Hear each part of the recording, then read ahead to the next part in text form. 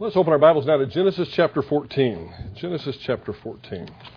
Chapter 14 of Genesis is an intriguing chapter that includes the account of an international conflict into which Abram is drawn.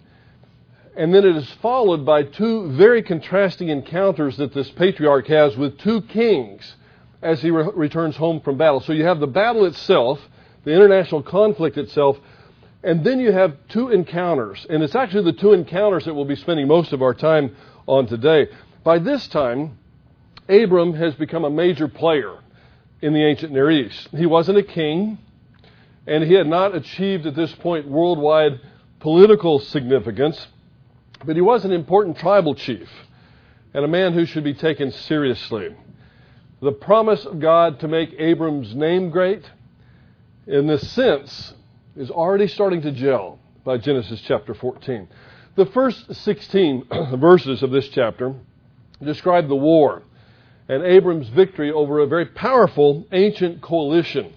And then in verses 17 through 24, these verses relate the interaction between Abram and the kings of Salem and Sodom. The conflict outlined in the first part of the chapter was essentially over rebellion by kings that lived in the region of the Jordan Valley, the area from Damascus to, generally the area from Damascus to south of Damascus to where the Dead Sea exists today. And a powerful king named Chedorlaomer, who ruled that particular area the particular area that we now call Persia, and several of his compatriots. The kings of the Jordan Valley were not so much kings of nations. Actually, there weren't really that many kings of nations back then. Kings were kings of city-states. And the more powerful the city-state, for example, like Athens or Sparta later would become very powerful city-states.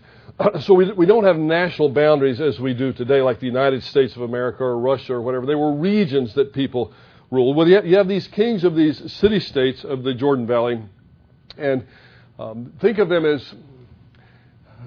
almost as very powerful mayors. But they would have called themselves a king, because international boundaries weren't really so much known at that time. People didn't have the ability to defend certain international boundaries like they do at this time. And regions and nations were sometimes poorly defined geographically. But think city-states when you think the battle that will occur here. The narrative reports in verse 4 that the cities of the Jordan Valley had served Chedorlaomer for 12 years, meaning that they had paid a tribute to him, which was typically a monetary sum in the ancient world that would, in essence, bribe one nation not to attack another. For example, let's say the United States was what we are not. When we conquer a nation, we typically rebuild them. We spend a lot of United States tax dollars and we rebuild the nation to make sure that they're even better than they were before. That wasn't something that happened in the ancient world. And by the way, sometimes people try to equate the United States with some ancient empires of the past. Don't do that. We don't have the characteristics of an empire in that sense. We rebuild countries. We rebuilt Germany after World War II. Ancient Rome would have let Germany rot after they had conquered them. And then they would have extracted a tribute from the people who were left over. And this tribute would be paid by the weaker nation to the stronger nation on a regular basis to keep the stronger nation from going and whooping up on the weaker nation again. So that's why I say it was essentially a bribe to get you not to get a stronger nation not to attack a weaker nation in future years. Well, for 12 years, these kings of the Jordan Valley kept up their end of the bargain.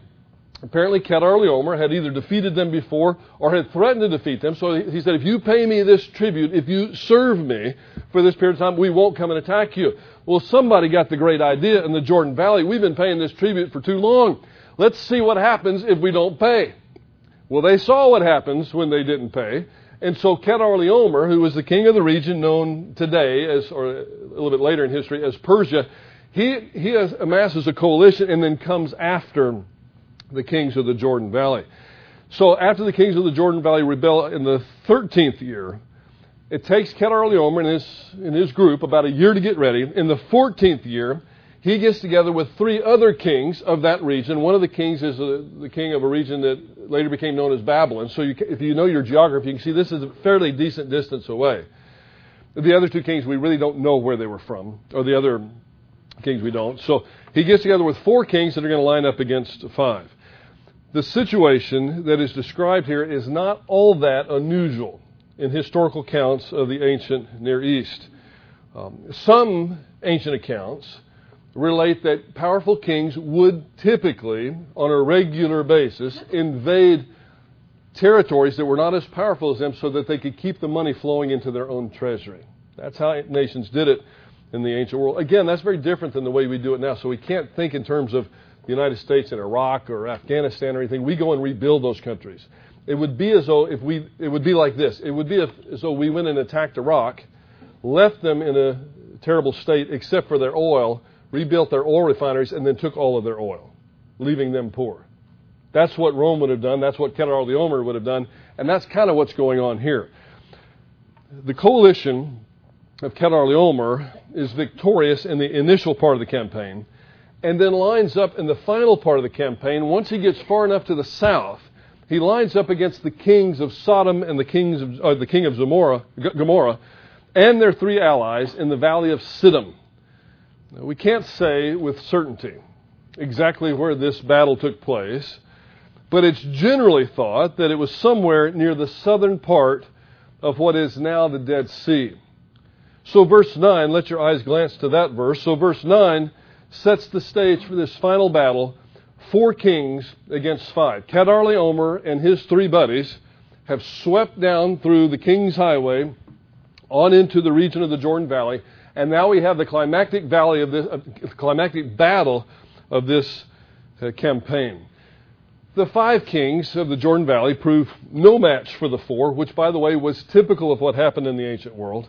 Usually the underdog did not win, and they don't win this time either. The 4 kings, which are more powerful than the 5, the 4 kings defeat the 5, and people start running. And some of the people that run fall into these tar pits and apparently perish. The text almost makes it look like the king of Sodom fell into those pits as well, but we see him a little bit later, so he must not have. So far, so good for Chedorlaomer in this powerful coalition from the Persia-Babylon region. So far, everything is going just according to plan. They're cutting through the enemy like a hot knife through butter. There's been no resistance. They apparently probably hadn't taken that many casualties, and everything is fine. But then they make a mistake. And you know what they did? Instead of just leaving it alone, and they don't even know they're making this mistake, but they take a man from Sodom and his possessions and presumably his family by the name of Lot. They take him captive. And now, as they say in the movies, it gets personal for Abram. Before then, it was no problem. They could do just about whatever they wanted to because Abram understood that that region was exceedingly evil anyway. I mean, if he was sitting back getting reports from CNN or Fox, he's probably saying, well, that's a bad thing, but they probably had it coming to him. But not as soon as they take Lot with them. As soon as they take Lot, they've made a mistake, and there's a problem. Now, when we last left Lot, and this was almost a month ago in terms of our timing here on Sunday morning services, when we last left Lot, we saw that Lot wasn't behaving very well. We saw that he was behaving very selfishly, and that he took what should have been Abram's, at least the prerogative should have been Abram's. Remember that when their herdsmen were fighting against one another, and Abram says, listen, I don't want to fight here. You take what you want. I'll take whatever's left over. Lot should have said, no, Uncle Abram, you're the patriarch. You're the one to whom the promise has been given. You take whatever you want. I'll take whatever's left over. But Lot doesn't do that. You remember? And he takes what he thinks is the choicest land. As we left last time, Abram had gone up into the high mountain, and God had shown him all the lands that would be his, reiterating that God was going to bless Abram.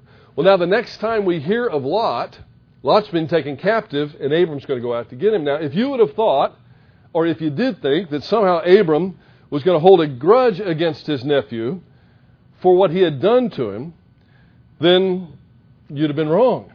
Because Abram's not that kind of guy. That would have been the response of a lesser person, a person who had no forgiveness.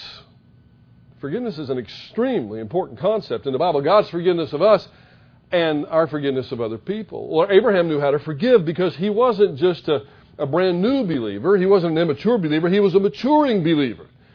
So if we were to have thought that Abram would have held a grudge against his nephew and said, just take him. He's got it coming to him. I don't want to see him anymore anyway. Do you know what he did to me? If you knew what he did to me, you'd be happy that he was gone too. But Abram doesn't do that. His instinctive response was to help someone who is in need. And that's what he does with his family member, Lot. So we pick up the narrative now in verse 13. Then a fugitive came and told Abram the Hebrew. Now he was living by the oaks of Mamre, the Amorite, brother of Eshcol, the brother of Aner, and these were allies with Abram. And then in verse 15, in verse 14, and when Abram heard that his relative had been taken captive, he led out his trained men, born in his house, 318, and went in pursuit as far as Dan. And he divided his forces against them by night, he and his servants, and defeated them, and pursued them as far as Hobah, which is north of Damascus. And he brought back all the goods, and also brought back his relative Lot with his possessions, and also the women and the people. Abram is the first person ever to be called a Hebrew in this text. The term Hebrew has been used in one of the genealogies, but he's the first person to be called a Hebrew. The term Hebrew means essentially one who crosses over, like one who would be crossing over a river. That's what the term Hebrew means. And it also could be understood, if we were to put it in today's terminology, perhaps an immigrant. That would have been another way you could have put the term Hebrew. So he's the first person that is called that. Now, Abram had established, and the reason that he was living, and I think this is why the term Hebrew is introduced here, it reminds us that while that land belongs to Abram as far as God's concerned, he hasn't taken possession of that land, and he won't. He still's going to live in tents all throughout his life. So he has made alliances, perhaps even a treaty, with the people that live in that region that Abram's living in, and these are called the Amorites. They'll come up a little bit later in the story. That's why I bring it up now. So Abram has an alliance with the people that he is living among. Even though it's his land by God's divine right, he still makes an alliance with the Amorites. Now, we don't know how many men that the Amorites contributed to Abram's 318. Abram committed 318 trained men, which means he had a whole lot more than that. He wasn't just taking a ragtag bunch out there with him. He took 318 men who were trained. And then the Amorites, his allies, supplied some more. There's great discussion about how many people did the Amorites bring, because after all, if he's going to defeat a coalition of 4 kings, he's going to need a lot of men, isn't he? No, maybe not so fast. Maybe not so fast. Because Abram is going with God on his side. So really, Abram doesn't need any men. God could have done it like he did, like the angel of Jehovah did that night where he wipes out 185,000 Assyrians just like that, with no help from Abram or anybody else for that matter, any of the Hezekiah or any of the Jews. So while it's interesting to think, I wonder how many people the Amorites contributed so that maybe their force was 1,000 or 2,000. I don't care. Because it wasn't the size of the force that really mattered here. The idea is, the focus of this chapter, what I want to make sure you leave here with today, is to understand that God was with Abram. And as Paul put it later, if God's with you, who can be against you? With you right now, I don't know what you're fighting. I know what some of you are fighting, actually. Some of you are fighting terrible diseases. Some of you are fighting incredible interpersonal conflicts. Some of you have lost your job. But I've got to tell you, if God is with you, who can be against you? We look at the national landscape today, and we say, oh my goodness, we're not going to make it another 5 years if we keep going this way. Well, I'm going to tell you something. We're missing the boat when we start thinking of exclusively financial or economic solutions or political solutions or military solutions, although those are on the table and we need to pay attention to those things. The solution that we need for our country today, the United States of America in the year 2010, is a spiritual solution to where we make sure God is on our side. And if God is on our side, I don't care who's against us. You know what? I really don't care how mad Osama bin Laden gets at us if God is on our side. But if God's not on our side, then you better be scared. You better be reading the Drudge Report every day to find exactly what's going to happen to you, because we're toast. So, you see, you can't control some of the things that are done from the White House or from the Senate or from the Congress or the Secretary of State. But I do know this, you can control your own spiritual life. And it's got to start with you. It can't start with somebody else. You know, sometimes we'll do a sermon and I joke about it, but it's actually a very real thing. And there'll be some convicting part of the sermon, and because I watch you, I do see you. Even when I'm looking over here, I look back real quick. I watch you. And sometimes there'll be a little bit of this. You hear that? You hear that? I'm going to get the tape of this one. We're going to play it in the car next Sunday morning coming to church. I want to make sure you heard that. No, that's cute, and husbands and wives can sometimes get away with that. I wouldn't try it too often. But you know what? When it comes to national deliverance, it's got to start with you. It's got to start with your walk with God. It's got to start with American Christianity if we're talking about American national deliverance. It's got to start with our individual spiritual lives. Because as Os Guinness wrote a few years back, American Christianity is an inch deep and a mile wide, and I'm glad that it's a mile wide. But we need to be more than just an inch deep. We've got to be more than just a dating service. And much more than just a Christian country club. More than just an entertainment, a vehicle of entertainment. We've got to be more than that. We've got to be a light to the world. And I've got to tell you, by and large, American Christianity is not doing its job. We are not, as a group, as a body of Christ, not doing our job. So it's no wonder to me why things are going in the wrong direction. Now, believe me, I'm not saying don't vote and don't pay attention to politics. You better. That's your responsibility. You have a responsibility to be a good citizen. But I'm saying if you want this country to turn around, if you want to provide something for your grandchildren, your great-grandchildren, your children, or the ones that haven't been born yet, then turn your own spiritual life around first. Take it seriously first. And that's just on a national level. But I've got to tell you, whatever it is you're battling today, and I know some of you are battling terrible, terrible things. Just remember this, God's on your side. Nobody can be against you. Even in the darkest moments of the battle, when you're ready to quit, and when you're ready to say, God must not love me anymore, He does. And if He's with you, no one and no thing can be against you. Stick it out because He loves you. No matter what the outcome, and the outcome may not be what you think it should be. You know, even if the worst happens from a national standpoint, and we don't have the outcome that I would like to see happen in the years to come, God's still with us. Now, He may not be with us as a nation, but He's still with you as an individual, and He's going to get you through it. So there's really no cause for despair even then. Now, it doesn't mean you're going to be rescued from it totally. Look at Jeremiah. He woke up in the pit one day after Jerusalem is burned. But he still had his happiness. You know what he said after that? Great is thy faithfulness. The Lord's mercies are renewed every morning. Great is thy faithfulness. He wasn't saying that sitting at a breakfast table with a nice lace cloth with croissants and strawberries and cream. That's not when he said, great is thy faithfulness. He said, great is thy faithfulness in the middle of despair. You know why? Because he knew the Lord was with him. Now, Abram knew the Lord was with him. So yes, he had more than 318 men, but that's not why he won the battle. We don't have to try to think of these secular solutions. He won the battle because he had a majority of one, and that one was the creator of the universe. Remember that when you're facing the problems that you face this coming week. And believe me, I pray for you because I know some of you are facing incredible problems. But God is with you. And if He is, who can be against you? Now what happens? Abram attacks this force. He pursues them quite a distance actually. All the way up to Dan, which is on the very north part of Israel. If you'll recall your geography, Sodom and Gomorrah are way south. By the time he pursues them, he's all the way up north in Dan. So it takes a little bit of time to get there. And when he pursues them, he attacks them by night. He separates his forces and really has a rousing victory. He routs them by night. And then to make sure that Kedar-Laomer got the message, Abram's army, Abram's little coalition, chases Kedar-Laomer and the bunch all the way back north of Damascus. Now, if you look at a map, that's over 50 miles. That's one thing to chase somebody down 50 miles in a Humvee.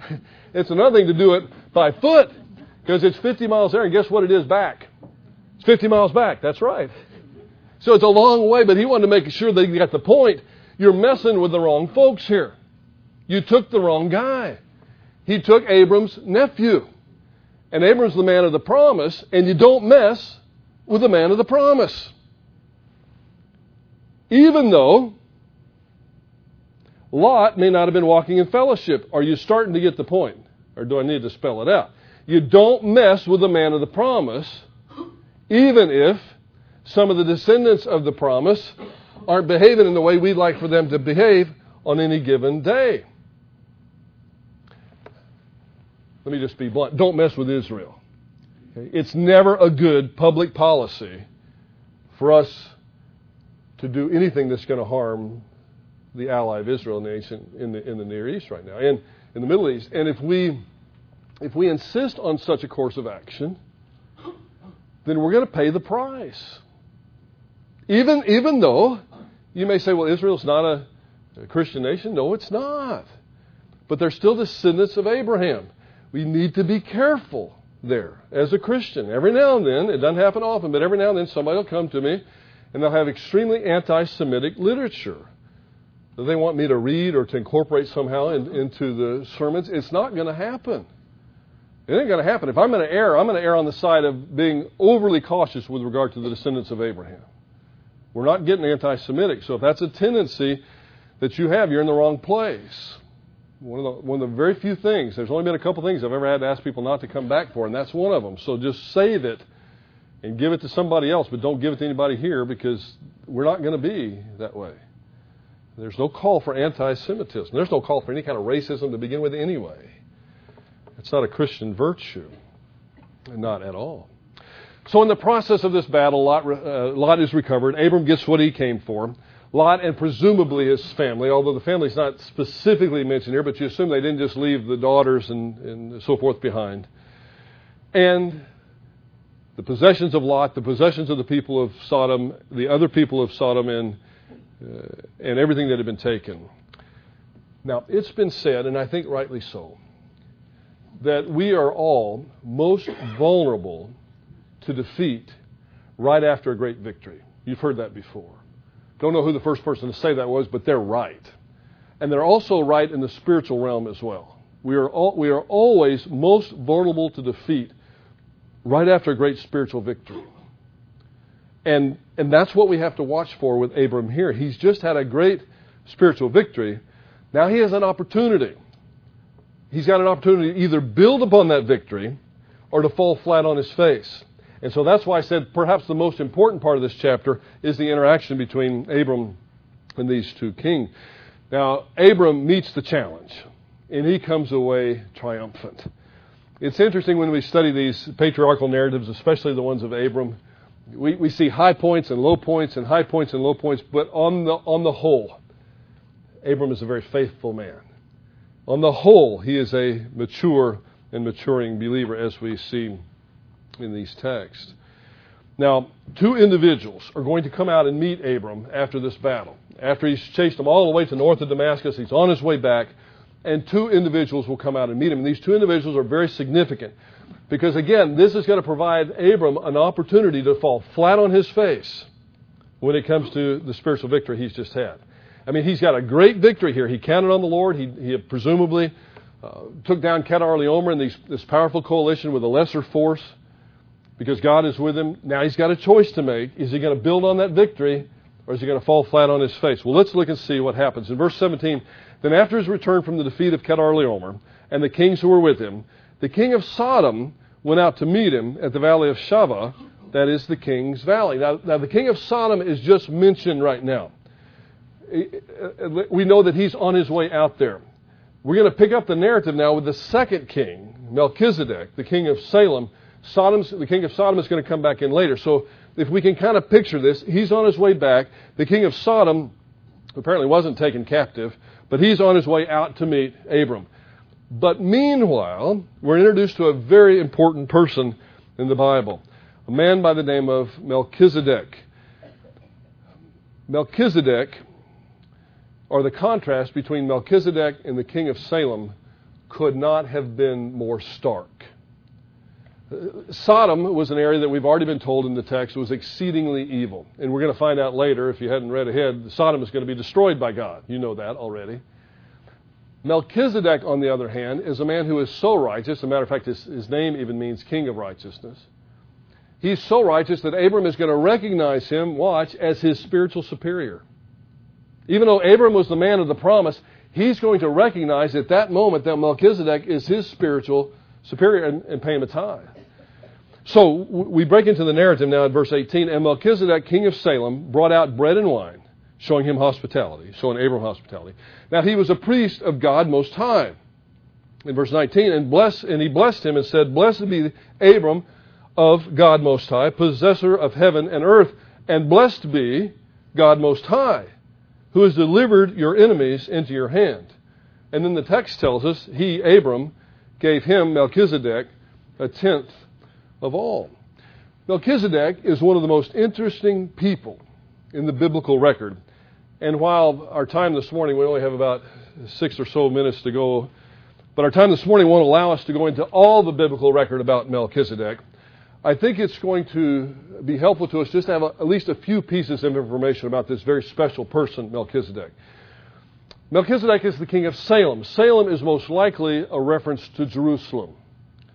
At least that's what Old Testament scholars understand. His name, again, means king of righteousness.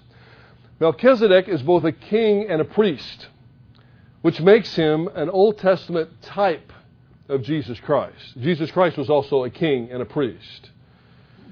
In the book of Hebrews, it states that this man Melchizedek was without mother or father. And that most likely just simply means that in a book given over to genealogies, for example, like Genesis, this man appears on the scene without any notice. We haven't met him before. He's not mentioned in any of the genealogies that have been given to us. It doesn't mean like for example, say our Jehovah's Witnesses friends say, since he didn't have any mother or father, then Melchizedek is actually Jesus himself. Well, no, Melchizedek is not Jesus. Melchizedek was a real person, flesh and blood, that came a long time before Jesus Christ was ever born. He is a type of Christ because he's a king and a priest.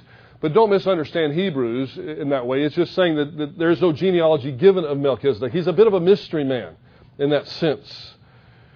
It's also interesting to speculate as to whether Melchizedek's knowledge of the true God was received by some oral tradition. How did he find out? We know how Abram became a believer.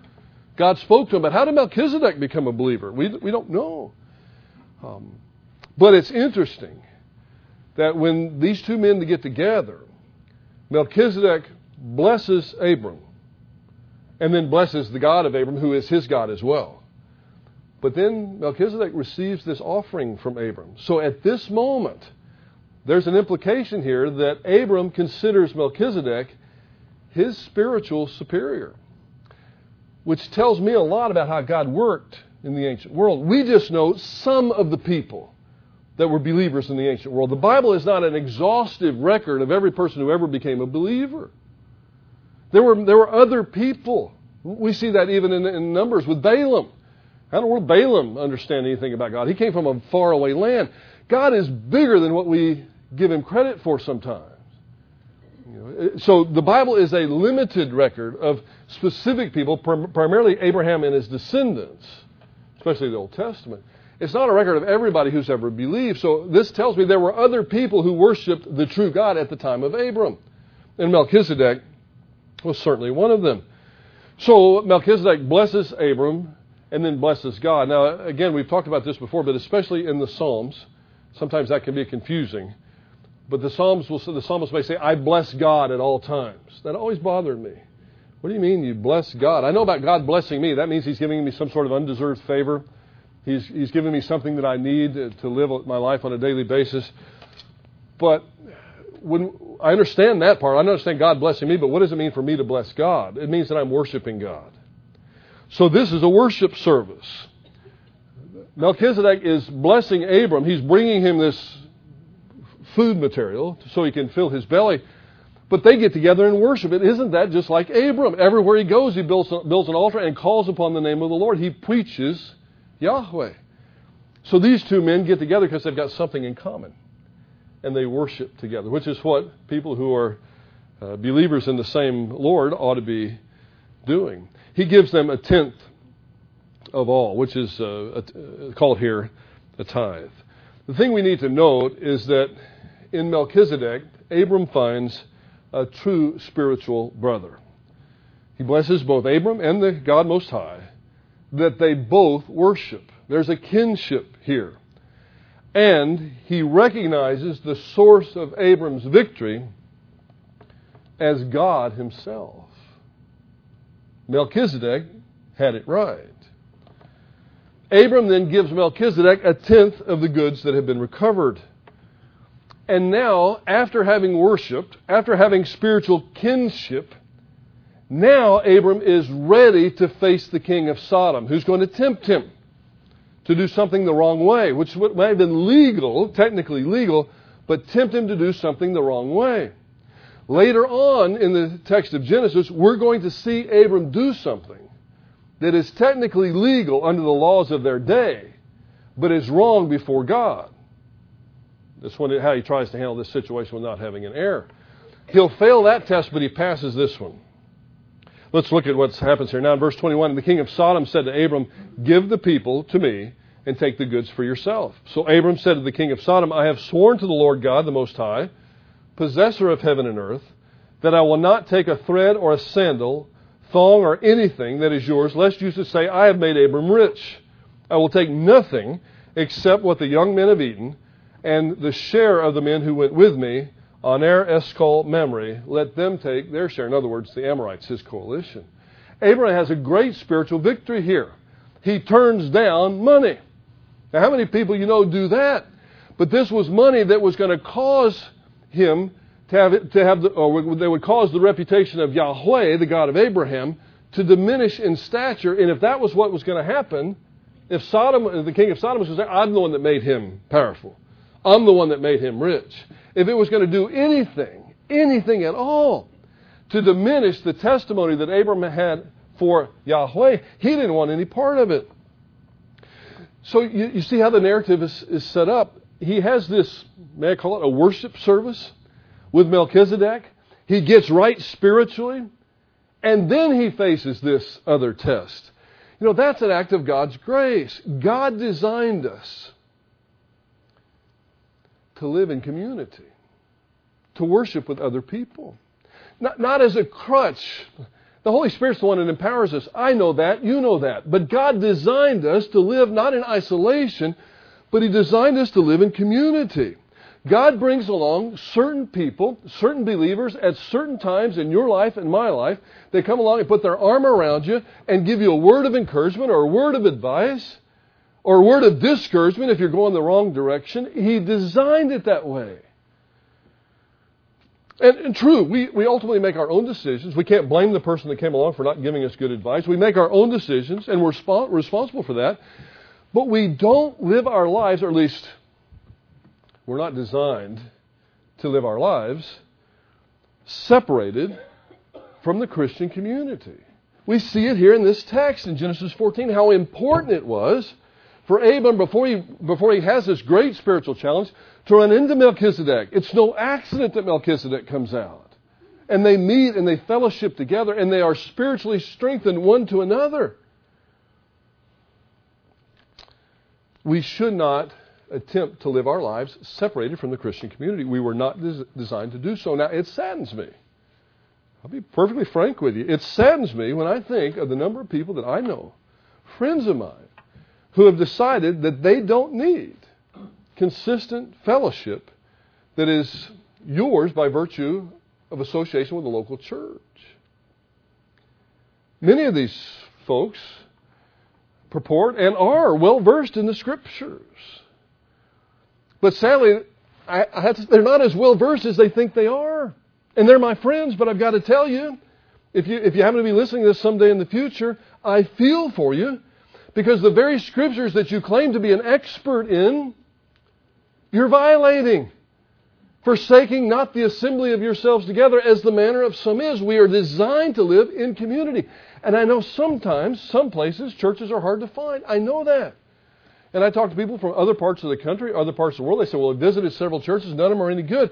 Have you ever thought that maybe if you'd go ahead and attend that church and you're spiritual, maybe it just got better by a little bit?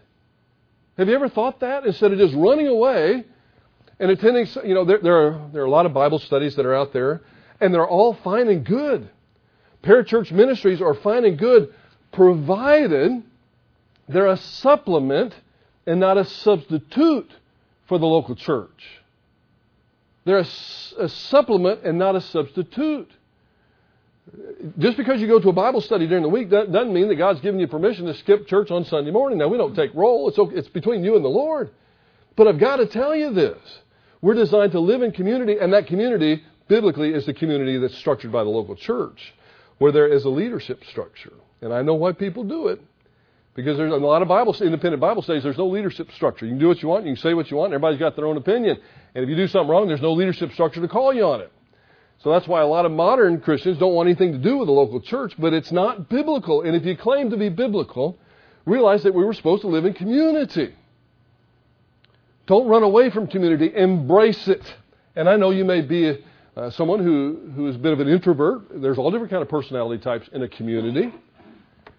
And I know sometimes people don't like one community, so they go to another community. Well, find one and stick with it. Invest yourself in it. And let the other people in the community invest themselves in you, so that you might be better prepared to handle the spiritual battles when they come. I love John Wayne. He's my favorite movie star of all time. I cannot think of a person who was a better actor ever than John Wayne. Amen to that? No, you're not going to do it. My wife and I have a little bit of a disagreement about that, but I'll let you, if someone could come alongside her and counsel her about that later, it would be good. She needs to participate in the Christian community, but I think John Wayne is one of my favorite actors of all time. I mean, nobody acted like John Wayne, right? Amen. Thank you very much. But one of the things that made John Wayne was he always went at it alone. I mean, sometimes he'd have a sidekick, and they were some of the same guys. Walter Brennan, remember that? Dean Martin. But really, at the end of the day, John could have taken care of it by himself. I mean, I know he could have. Clint Eastwood comes close. I should say, if there's a second one, it would be Clint. Well, he's no Rock Hudson, I guess. But you know, that's a problem, because there's really too many people try to live John Wayne Christianity. And while I like the Westerns, going it alone is not the way it should be gone. You know, God didn't design it that way. He designed you to live with other Christians. And if you're listening to the sound of my voice and you're having trouble in another region of the nation or another country perhaps, don't give up. You know, keep at it. And if the church you're going to, if you're not that happy with it, at least stick with it and try to make it better by your very presence being there. Don't run. Stay there. And allow other believers to minister to you. It's the way God designed it. We need our Christian brothers and sisters. And it bothers me almost to even have to say that I need someone else. Well, I need it because God, the Holy Spirit, designed it that way. Again, ultimately, I realize the biblical principle of pneumatology. God, the Holy Spirit, is my mentor. He's the one that empowers me. And if I have to ever find myself on a deserted island like Tom Hanks in Castaway, I should be able to make it. But not many of us are designed to live on those deserted islands. Okay? So let's be careful about that. So after Abram's meeting with Melchizedek, he meets with the king of Sodom. And there's a great chance to fall flat on his face here, but he doesn't do it. Knowing what he knows about Sodom and this king, there's no way he's going to take an ancient dime from this man. He'll allow for the food that they've already eaten. It's not like he's going to pay him. He's not going to get all Sodom's people and all the goods back and then say, here, let me give you some money for the food that we ate. He's at least going to take the food. And he allows for the Amorites, because they are not Yahweh worshipers anyways. He allows for them to take a portion of the booty. But he takes nothing himself, because Abram was maturing in his faith. He was interested in the blessing of God, not interested in being enriched by evil men. That's one of the things that makes Abram great. Sometimes we think money will solve everything. It won't. Money's a fine thing. It's a medium of exchange. It's a wonderful thing to have. And I hope you have an abundance of it, provided it's received in an honorable way. If it's not received in an honorable way, I hope you don't get it. I hope I don't get it, because it's going to hurt you, not help you. Material blessings can be a wonderful thing, but not when they're acquired at the expense of personal integrity. If God wanted to bless Abram in a material way, then fine. But Abram had no desire for material blessing gained apart from his relationship with Yahweh. And it should go without saying that the same should be true of each one of us. The realization that true prosperity, genuine prosperity, real prosperity comes only from God is a major step on the path to a mature relationship with Jesus Christ. Heavenly Father, we thank you for this story of Abram. I thank you for the account of his encounter with Melchizedek, which allowed him the spiritual strength to then encounter this evil king from Sodom. Father, we are faced with temptations every day to do perhaps a right thing in a wrong way, or things that may be technically legal, but that are not legal in your eyes. Help us to seek your blessing. Help us to seek that which you want us to have, not to follow our own lust patterns, but help us to seek what you truly want us to have, and we know we'll be happy then. This is hard for all of us, but thank you for the example of Abram.